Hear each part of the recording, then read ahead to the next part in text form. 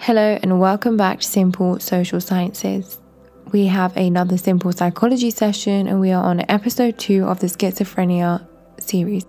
By the end of this session, you should be able to do the following. Number 1, outline the genetic explanation for schizophrenia. Number 2, outline the neural explanation for schizophrenia. And number 3, assess the strengths and limitations of the biological explanation for schizophrenia. So when we're looking at the biological explanation, we have 2 biological explanations. This is the genetic and the neural. Remember, it's important to know the 2 as separate topics as you may be assessed a 16 marker for each. So a 16 mark on just genetic explanations or a 16 mark on only neural. There is a tendency for schizophrenia to run in families, which means that it appears to be inherited. Gottman found that schizophrenia is more common among biological relatives of a person with schizophrenia. For monozygotic twins, the concordance rates were 48%, and for dizygotic twins, the concordance rate was 17%. As MZ twins share 100% of their genes and DZ twins share 50%, this suggests that a genetic factor must be involved. This is because the closer the degree of genetic relatedness, the greater the risk of both twins developing schizophrenia. The inheritance of schizophrenia links to candidate genes. So candidate genes are genes which create a vulnerability for any disorder, and in this case, it is schizophrenia.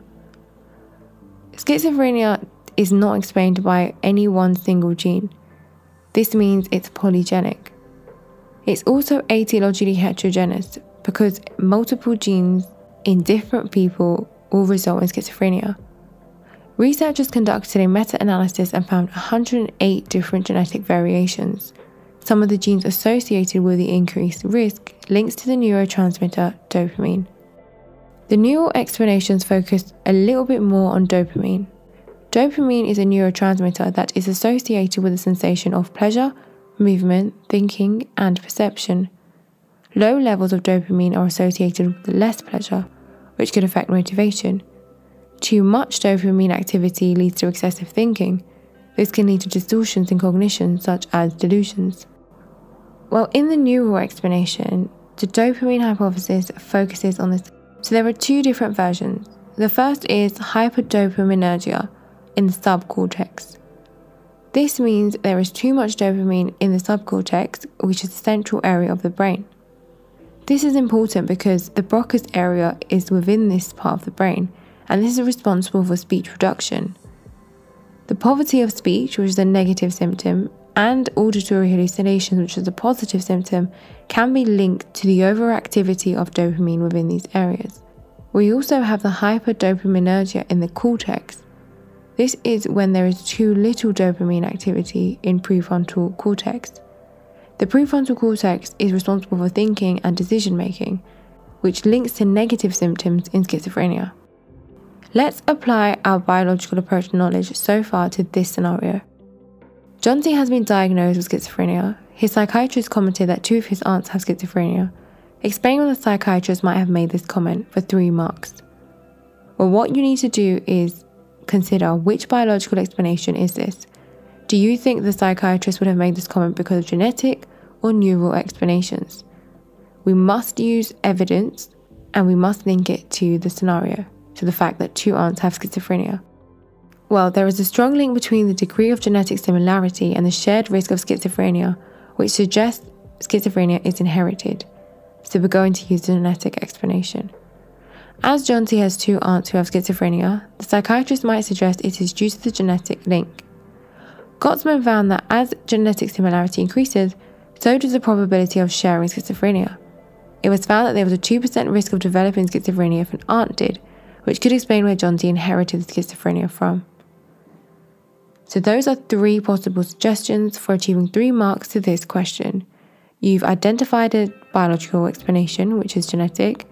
You have given some information which relates to Gottman's study, and you've explained that link between genetic similarity and the development of schizophrenia. Now we need to evaluate these biological explanations. A strength of the biological explanation comes from the supporting evidence for the genetic link. Tianari et al. Conducted a longitudinal study. It was found that out of 164 adoptees whose biological mothers had been diagnosed with schizophrenia, 11 also received a diagnosis of schizophrenia, compared to just 4 of the control adoptees, born to non-schizophrenic mothers. This suggests that genes rather than the environment could have caused the disorder in these cases, as they were adopted and had no interaction with the biological mothers. This increases the validity of genetic explanations for the development of schizophrenia. However, a problem with the genetic explanation is biological reductionism. Whilst the evidence that supports the role of biological factors in schizophrenia are strong, there is also evidence to suggest an important role for environmental factors. For example, the diathesis stress model highlights the need for an environmental trigger to activate the genes associated with schizophrenia. As a result, this indicates that genes, and therefore biology, are only partly responsible, and that other environmental factors play an important role in the development of schizophrenia. This reduces the validity of the explanation because it ignores other important factors and only partially explains the development of schizophrenia. However, there is real-life application for neural explanations. For example, antipsychotic drugs work by reducing dopamine activity, and it has been effective in managing symptoms of schizophrenia. This suggests an important role for dopamine in schizophrenia and therefore supports the biological explanation. This increases the ecological validity. However, a problem with the neural explanation is the mixed evidence. On the one hand, there is supporting evidence for the role of dopamine in the development of schizophrenia. However, more recently, many other neurotransmitters, such as glutamate, have been found to play a key role in the development of schizophrenia. This is a problem because it contradicts the dopamine hypothesis, therefore reducing the credibility of the biological explanation for schizophrenia. So one of the ways your knowledge on this topic could be assessed is through this 16-mark question: discuss biological explanations of schizophrenia.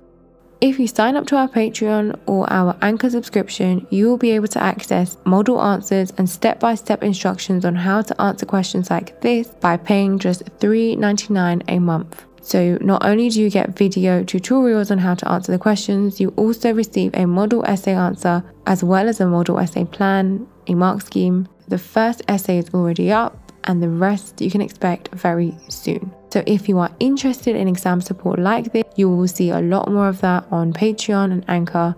Don't forget to follow us on our other socials as well at MissJ_Miss D for Instagram and TikTok, Simple Social Sciences for YouTube and Spotify, and all Patreon and Anchor links will be in the description. So now you should be able to outline the genetic explanations as well as the neural explanation for schizophrenia, and you should be able to assess the strengths and limitations of the biological explanation.